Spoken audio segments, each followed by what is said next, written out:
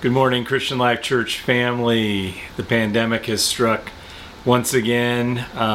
Just been under the weather this past week, and I'm sure it's just really bad allergies. I'm coughing pretty much all the time, and my voice isn't that strong. And anyway, if I go out in public, everybody gets really scared around me because I sound really sick. I don't think I am.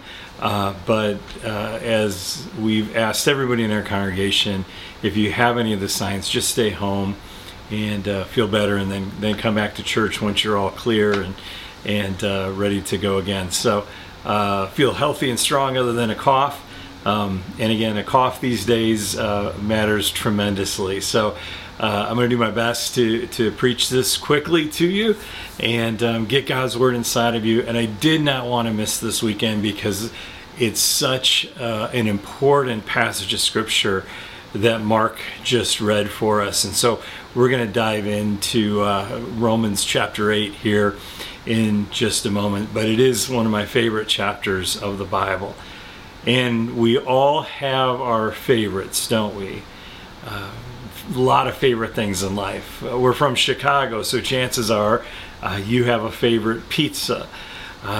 You have your favorite TV shows, your favorite spot on the couch to watch those shows.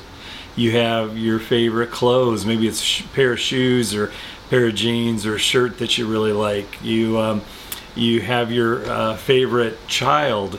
I'm just kidding. No, you probably don't. Well, Leslie does, but I don't. I'm just kidding. No, but there's a lot of favorites in life, and whenever I'm reading God's Word, I'm always like, well, that's my favorite. But really, if I had to pick a favorite chapter in the Bible, it would be Romans chapter 8. Because in Romans chapter 8, Paul is describing everything that we have in Christ. Up to this point, he has been mentioning so much about God's plan from the beginning, that even though we were lost in sin, that God's plan was to come and forgive us and to make us righteous. And that just as sin entered the world through one man, that man being Adam, so righteousness comes through one man, that being Jesus, and that we can have a partake in that together. And so he's been kind of laying the foundation all of Romans 1 through 7. And then he gets to chapter 8 and he talks about all of the great things that we have in God because of God's plan from the very beginning and all that Jesus has done for us. And so it really is a powerful, powerful chapter because it talks about who we are in Christ and all the benefits that we have. And so I want to look at Romans chapter 8 that Mark read for us, and I want us to dive in and look at a few things that God is trying to teach us. Now, when I was writing my book, Simple Bible, I immediately went to Romans chapter 8 because I knew that that chapter would have the verse that I want. And I actually chose Romans 8:28. It's a familiar passage that you all know, but it'll be on the screen. And so this is that verse, Romans 8:28. We know that God works all things together for good for the ones who love God, for those who are called according to His purpose. That God works all things together for our good. Not some things, not a few things, but all things. Even in the midst of a pandemic, God makes all things good. That's our God, and that's His promise in His Word to you and to me. It's such a great promise, right? That every situation, every circumstance of our life has already been assigned an outcome, and that outcome is good. That's the heart of God for you. That God is working things together for good. Every area of your life, every situation that you face, God says it's going to be good. That means spiritually, mentally, physically, God has good things planned for us. And in Romans chapter 8, there are 5 things that God wants us to know. And so I want you to kind of follow along with me in these 5 things that God wants us to know. And the first one is that there is no condemnation. There is no condemnation for those who are in Christ Jesus, period. There's no condemnation for those who are in Christ Jesus. You are new. You are made righteous through Christ. When you are in Christ, He's at work in you, making you a new creation. That God is making you righteous. This isn't something you're doing on your own, but it's something that God is doing for you. That there's no condemnation. And so when God's at work in our life, let's cooperate with Him. Don't cooperate with the enemy. The enemy's out to steal, kill, and destroy. Don't cooperate with him. Cooperate with the God who's making you righteous. And that's the first thing God wants you to know, that there's no condemnation. He's at work inside of you, making you righteous. The second thing that God wants us to know is that you are dead to sin. You're dead to sin. You don't belong to sin anymore. You belong to God. The point was made in the first chapters of Romans that, yes, we have all sinned, but that we no longer are a slave to sin, that Christ has set us free from the law of sin and death, that we are free from the power of sin in our life. Before we knew Christ, yes, we were lost in our sin, and sin was our master. It was our landlord. It could come knocking on the door demanding that you pay up. But now we don't belong to sin anymore. When it knocks on the door, you don't have to answer, and you don't have to pay. Now, there are going to be times in life where we fall down and we sin. And if you fall down, you don't stay where you fell down. You get back up. You don't belong to sin anymore. And so if something happens, you just confess your sin, and you don't belong to that sin. You belong to Christ. Don't let that sin control you. There's no condemnation. He's making you righteous. You have been set free from the power of sin. You don't belong to sin anymore. The third thing is that God is on your side. God is on your side. In verse 31 it says, if God be for us, who can be against us? God is on your side. Some of you are in the battle of your life. You are in a storm that just seems like it's not going to stop. You don't know if you're going to make it. But I want to tell you that you are not alone. You are not alone in the battle. That God is for you. That God is with you. And if God's for you, who can be against you? Which leads us to the next one, number 4, that we are victorious. We're victorious. In verse 37 it says we are more than conquerors. Listen, Jesus has already won the battle. How do we fight our battles? We fight our battles through prayer and worship and calling on God. That we have victory in the name of Jesus. That we are more than conquerors. Not that we conquer, it's that He conquered, and He says, hey, you can partake in my victory. And so you are more than a conqueror. No matter how you feel, no matter what the world says, you are more than a conqueror. Jesus is giving you the victory. Which leads us to number 5. And the fifth thing God wants you to know is that there is nothing that can separate you from God. There's nothing that can separate you from God. Romans chapter 8, 37 through 39 says, I am convinced that nothing can separate us from God's love in Christ Jesus our Lord.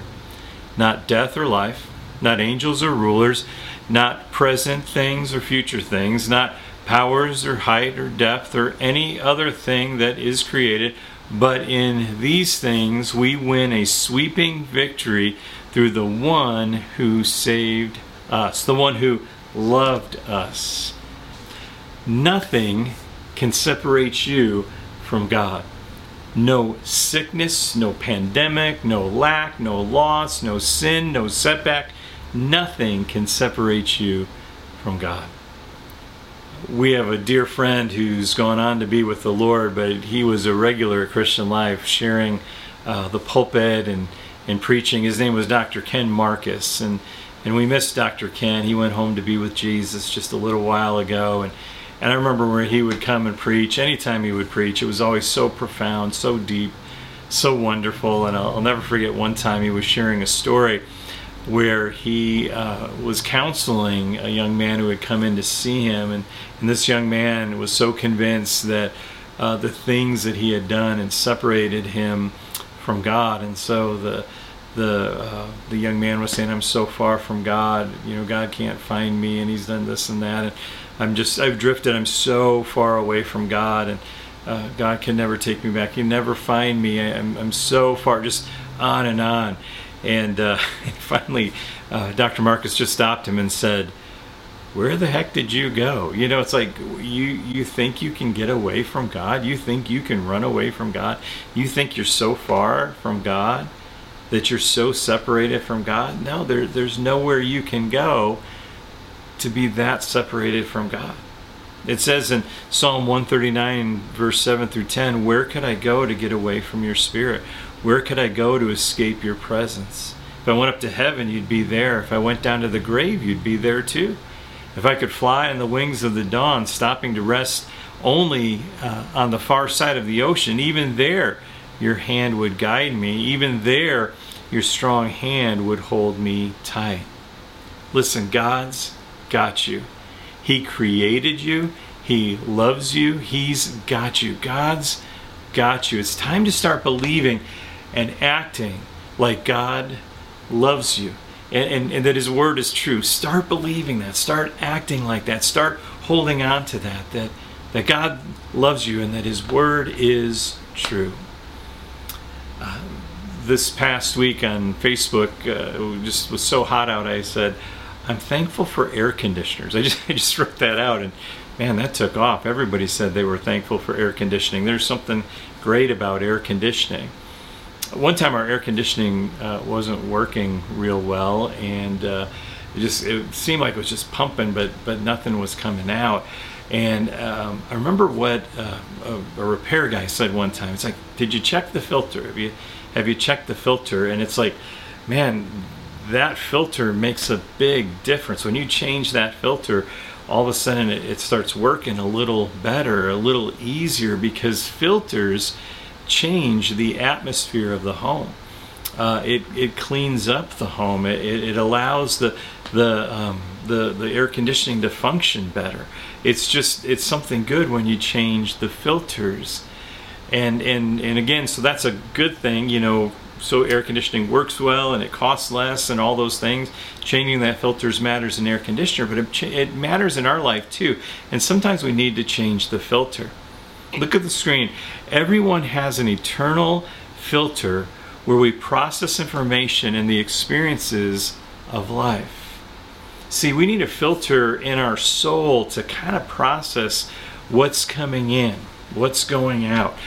We need to allow the good stuff to come in and circulate in our life, and that's why we need to look at things like Romans chapter 8. That's why we have to look at what God wants us to know, what God speaks to us through His Word. We need His filter for our life, because we don't want the negative or the broken things or the disappointing things to be the filter of our life. No, we want God's Word. We want to know what He said, that we're forgiven, that we're strong, that we're in Christ, that we're victorious, that we're loved. We want those things to be our filter. And it says in Romans chapter 12, verse 2, "Do not be conformed to the patterns of this world, but be transformed by the renewing of your mind so that you can figure out what God's will is, what is good and pleasing and mature." We need to filter things according to God's Word in our life. Not how we feel, but what God's Word says. Look at the screen right now.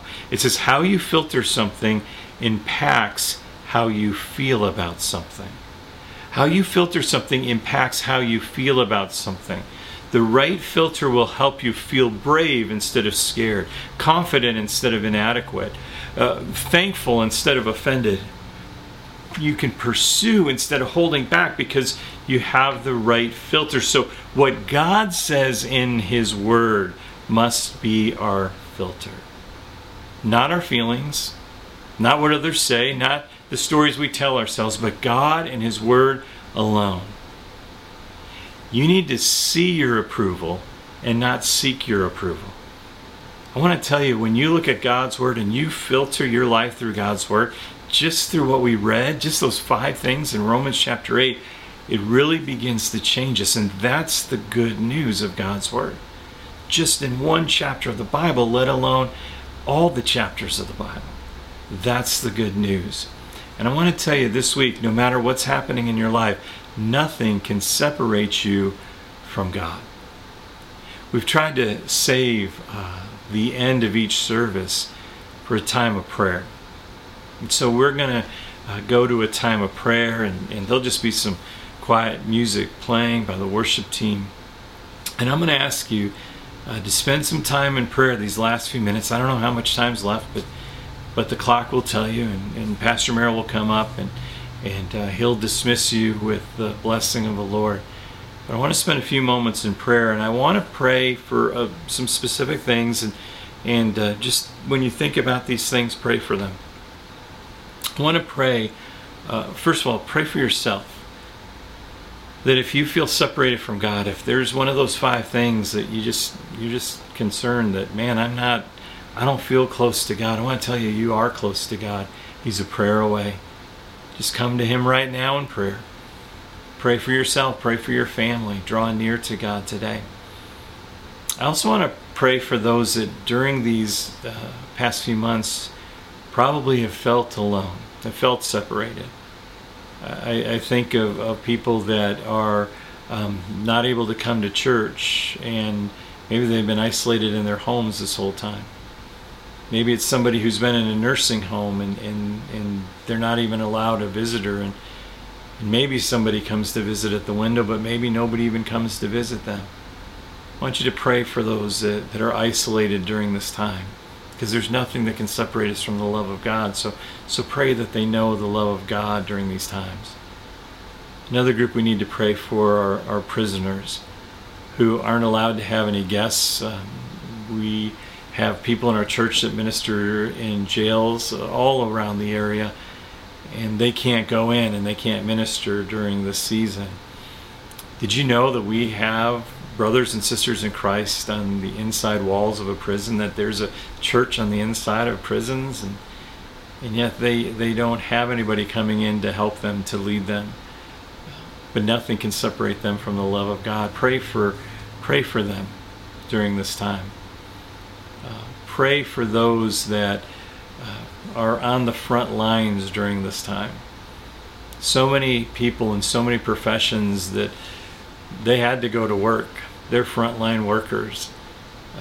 They didn't get to stay home, and they've been pressing through and doing a very difficult job, a lot of them, without any recognition. And I want you to pray for those frontline workers, just whoever comes to your mind, those people that just never had a downtime and probably had to work even harder during this time, and it's a little overwhelming that nothing will separate them from the love of God. And so we're just going to go into a time of prayer. Just think about those people that might be separated right now, or maybe yourself that you feel separated from God. Just spend some time in prayer, and we'll allow the Holy Spirit to kind of lead us in this prayer time and in our conclusion today.